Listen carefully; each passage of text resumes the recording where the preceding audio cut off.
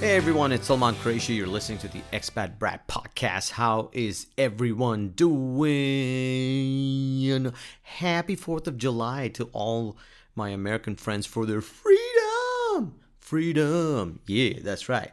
The place that is free for everybody who lives there. The land of the free. Not so much for those who don't live there. I think there are some people who do live there and aren't free. And then the rest of us dream of being free when we get there. I'm in line. I'm not going to lie. I have my name in the draw. No, it's not the green card draw. My brother lives in Dallas, and he has applied for my immigration. And it only takes like about 10 years. So in 10 years, I'll be free. So that's my backup plan about immigration in case everything else goes down south and I decide if it actually comes through, because I'm about 3 years into the waiting period now, and with the COVID thing, I don't know how long it'll take, but that's the only route left for a lot of people that's still open. I'm waiting for like Republicans and stuff. By Republicans and your conservatives to find a way to go, hey man, we got to stop this thing. Because I was reading something interesting about it. It was whose book? I can't remember. Wait, I got to look this up. Like, if you've been listening to my episodes, you know that I am super forgetful, particularly when it comes to names. And I have found a way around it. It's called having a computer and Googling your answers. Has really, really helped me. Okay, yeah. So this guy's called Wajahat Ali, and he's a Pakistani American guy, a writer. I think he deals with a lot of politics and stuff in the news sphere. And he came out with a book called Go Back to Where You Came From, an autobio, basically. And he talks about in that book about the history of this immigration law. And just to sum it up, right, I'm just giving you a quick Cliff Notes or Sal Q Notes on what it's about. Was that they implemented this law. I really should pay attention to the details, right? Now just saying it sounds like something my uncle said, but this guy's legit, so you can look this up for yourself if you're interested in details. I can't recommend the book enough, by the way. It's a really good book. And again, disclaimer, I didn't read it. I listened to it on the audio book. I listened to the audio version, so make what you want of it. He reads it. I love it when the author reads it. Most times when they're decent enough. Every so often there's an author that decides to read their book and you're like, oh my God, that's terrible. I felt particularly cheated when I was listening to Arnold's, and the sample had him read it, and then the first chapter he reads it, and that's it. Then it's just someone else till it's the last chapter when he comes back and reads again a few pages and stuff, and you're like, I feel like I've been cheated a little bit.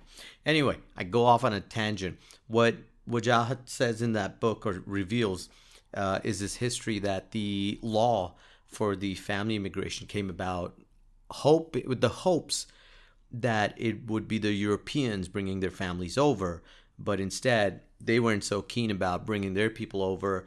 We're more of a family community kind of bunch, the brown folks. So the Mexicans, the Pakistanis, Indians, we brought over people. And I think they've done this whole delay tactic of like 10 years and whatnot, so that they can stem the flow of Sharia law. Maybe not Sharia law, but they're scared of anything that's not their color. So yeah, happy 4th of July, people. I think someday I might actually be sitting there and celebrating it. Not me, at least my parents will. They're supposed to move there at some point, and again, very sad. My mom's like, what will I do going to the States at this age? I'd rather just live around here. And the rest of us just looking at her going, no, Mom, go, move out of here. Anyway, little family battle that we're having. And it's just so weird what people want, right? My wife's always like, you talk like just move into Canada or the US would solve all your problems. And I go, well, Yes. A lot, when she first said that, I was like, yeah, maybe I'm just one of those people who are not happy with what they have, and I should really relook at things and stuff. And then I kind of sat down and listed my main issues, and I went, actually, moving there would help me quite a bit. So at some point, you got to go. We'll figure that out. It's just one of those things. A lot of people are happy on this side. I had a couple of friends tell me they're really happy to even move back to Pakistan, and I was like, now I don't like to diss on my motherland, but what?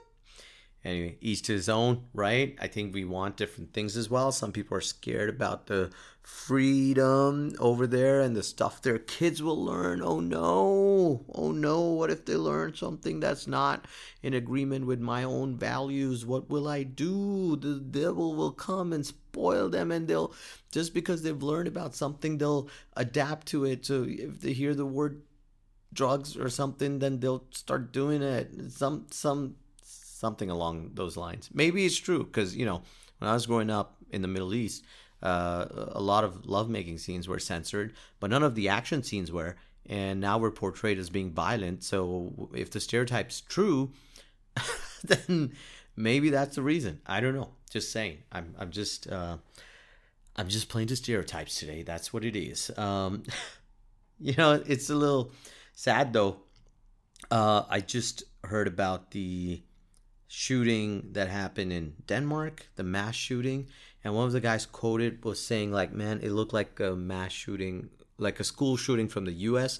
And you're like, whoa, that's a really sad way to describe it, if that's what America has become. Right? As if those are the examples coming out about the US, is like, oh well, it's the shooting stuff, the gun stuff, and you've done it to yourself, folks. It's those gun laws, and some people might turn around and go, well, Denmark has one of the strictest gun laws and they still happen. You know what? It's rare there. That's why people were surprised and shocked. And there's an investigation going on into figuring out how the hell this happened. In the US, you don't even bother doing that, because you're like, well, he went to the Walmart and bought himself some guns and bullets. That's how easy it is there. I think my personal, I was shocked. I don't know if I've mentioned this before in my podcast, but the first time I walked into Walmart and seeing people with just guns around really did shake me. Just the fact that guns were available to buy like that. I don't know. It was so weird from the rest of the world. I think Americans need to travel more and see and go, it's not normal to have these killing machines armed everywhere, It's crazy. Anyway, so so I heard about this thing, and I think the other thing that struck me was the fact that they were talking about the guy having a history of mental health issues, and in fact was on the radar of some things. And well, there you go. It's, if you make it too easy, then there are too many people with those kind of issues, and they'll end up accessing guns, and then you have this stuff happen. So what are you gonna do, huh? So I didn't really want to talk about dark stuff like that, but it would just flash in front of me when the news hit, and so yeah, I guess it just popped up. I hope people are safe there, and just I don't know, man. There's too much stuff going around. Let's just talk about the good stuff. You know what the good stuff is? The good stuff is listening to these trade talks that are going on in the NBA. They amaze me, the amount of money people making. I'm good for them. Good athletes should make some money. It reminds me of the Chris Rock joke about, who the real rich people are the owners who can afford to pay this kind of money. That's incredible. If I could pay someone a salary, put them under contract to say $200 million over the next 5 years. If I had that ability, power to give someone that kind of salary, imagine how much money I'm making to be able to afford it, right? It's crazy. And it's a whole different thing happening, and it's great. Like I said, it's great for them. I mean, some of these guys, all they have to do is be smart about the money they make, and they'll be billionaires soon. Probably own teams. Like Jordan's already doing it. Shaquille O'Neal just made an offer for, who was it? I can't remember, but he's made an offer for some team. I think the Orlando Magic. Yeah, he wants to buy his first ever team. Can you imagine like a player coming in back in the day and then one day becoming an owner? It's it's great in a way. I think it's player empowerment, isn't it? People are empowered now. That's amazing. At the same time, I'm just jealous. Like I can't. The first time I ever felt about how insane some of the money people make for what they do, like the difference between the thing between what they do and how much they're being paid to do it. It has sometimes always baffled me. I worked in the banking sector before, and I gotta say, because I was in HR, I was privy to a lot of the salaries and the ranges and everything. I've worked in comp and ben as well, so I know in some other industries what the salary ranges are, and you just go, wow. Like some of it makes you sick. There's this banker always tells the story to people. They're so out of touch sometimes that what happened was that I was sitting with these guys post recession. And, this is after I'm talking about the financial crisis of 2008. So people have like lost their homes, lost their jobs, just destroyed completely. Their whole life savings have been wiped out. And this guy, this banker higher up, he's just sitting there going, man, two of my houses out of the 3 houses he owns, by the way, I think it was in the UK. And he goes, 2 of my houses have lost a bit of value. It's really, I'm so annoyed. And I sat there going, oh, wow. Talk about not reading the room and stuff, right? But with that kind of money, you just lose sense of everything. And for some time I did too, because when you're surrounded by so much money and people making money, everything I made felt not enough, right? Like I felt like, wow, in any other sector, I would have been like, this is quite a bit of decent money and I'm quite happy with life. In that particular thing, because I was in banking surrounded by people making 10 times more, and then on top of that bonuses and shit, you just constantly feel bad, and it's terrible, and it probably creates awful human beings. I don't know, or at least really sad, mentally unstable human beings. I don't know, right? Because there's so many things. Even when you work in the sector, like I remember there was this dude who was really high up, senior guy who dealt with a lot of government stuff, so he's paid extra well, yeah. And his car rim, I think, was equal to the price of my first ever car. It was a Mazda 3 that I bought. And I just remember going, my whole car costs the same as that one rim. And so he's just spent it on like one wheel, imagine the rest of the car. And so, yeah, like it's just so different from everything else. Is crazy. And just hearing the NBA numbers right now with the trades, but also the amount of trades going on, right? It's like every player has decided, I got to move. Why wouldn't you?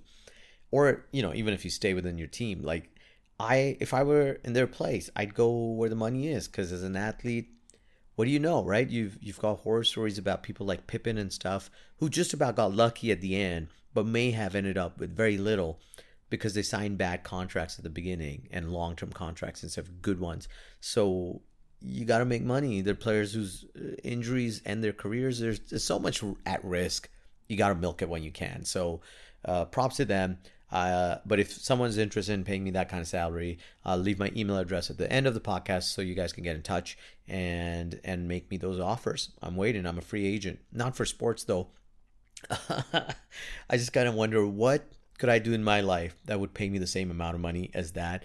And I can't really think of too much. So unless you guys love my podcast a lot and really subscribe and leave comments and stuff, hint, hint, then I don't know. Then there's no way I'm making that kind of money, which means this is going to be a underperforming life or something. God. I always start these podcasts really positive and then these things come out. You know what I was doing today? I was with this corporate, and I won't name them, clients, right? And we were helping them come, like a bunch of groups, me and some of my fellow thespians and people I work with in the theater with the improv stuff. And we were helping these groups within the corporate to come up with short plays or short performance pieces that they were going to do tonight. So they'll probably be heading there doing it tonight. And they were meant to showcase the values or the behaviors that the organization wants to have done. Just a lot of HR jargon, right? And one of the things that, in a way, it's kind of cool, right? I met the MD and he's really passionate about it. And I think it's actually cool that you're looking at it. We kind of cry about companies that don't look into it. So why should I be? I'm such a bad person now and just like complaining about it when someone is trying to do the right thing. And I was part of it. So it was actually quite nice. I should shut up. All right. But my only thing that I noticed was there's always some people who are very shy, right? And just the thought for them to have to stand up in front of people and perform is stage fright, and they're worried. And you could tell these are the guys who just want to do something in the back at most, or just be on the side supporting their team in different ways.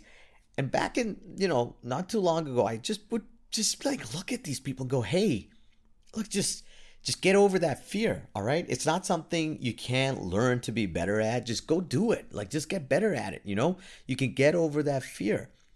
And I just feel like I'm, such a nasty person for me to think that, because as I think about it nowadays, I just go, well, yeah, it's something they fear, but it's not necessarily something they want to overcome. Like if you just because you fear something, it's all this whole hoopla about like overcome everything, impossible is nothing stuff. But do I have a motive to come off out of that fear? You know what I mean? Like, do I need to? What difference does it make? Like, take me personally, right? Like, I'm comfortable about my fears about spiders. Yes, I'm scared of spiders, but I have no desire to overcome that fear, right? I just feel bad because I just used to feel like, for people, I guess it sounded like me saying, look, if you have a fear of skydiving, just go on a plane a few times, jump 5-10 times. After the 15th time, you'll be done. And I'm like, but these people, for them, stage fright is an actual fear as strong as what I just described about skydiving. And I'm very lucky that I don't have it in the same way, and I get to perform and I enjoy it. But I also I'm very conscious that some of these guys probably are just comfortable with their life, and it's not something on their agenda to do, and then to be thrust in and be asked to do it. I feel bad about that now. So I forget sometimes that I'm very lucky to be able to perform in front of people, get on stage and just do stuff, and it's just a good reminder to me to not always just be dismissive of people's fears and stuff, and just be more conscious of it and maybe draw them out. I've seen people change. Some people have gotten better at it if they continue on, but you don't have to. Hey, if you fear something, you don't have to overcome it, okay? Unless it's like something that will affect your life. Like if it was your boss said, look, if you can't get up and do presentations in front of these clients and stuff over and over again, then you're not going to get promoted. I get it. Then you have to find a way to overcome it. There's a desire to do it. But if it's not part of your job, if you were an accountant or a technical guy and you don't ever plan on going into a career or like into a position where it's needed, hey, forget it. And I'm talking about all fears, right? Like, what else do I fear? I don't know if I fear anything else. I'm fearless. I'm like Superman. That's what the problem is. People think you got to become Superman, and that's not true. Stupid self-help books and stuff, right? Like, just overly positive stuff. Forget it. Don't do it. Be happy about it. All right. That's my takeaway from today's podcast, is that there's enough bad stuff happening, so you don't have to correct everything, and just be at it and live life to the fullest. All right. So wow, I just completely turned this into a self-help kind of sounding thing, regardless of me saying I hate that kind of stuff sometimes.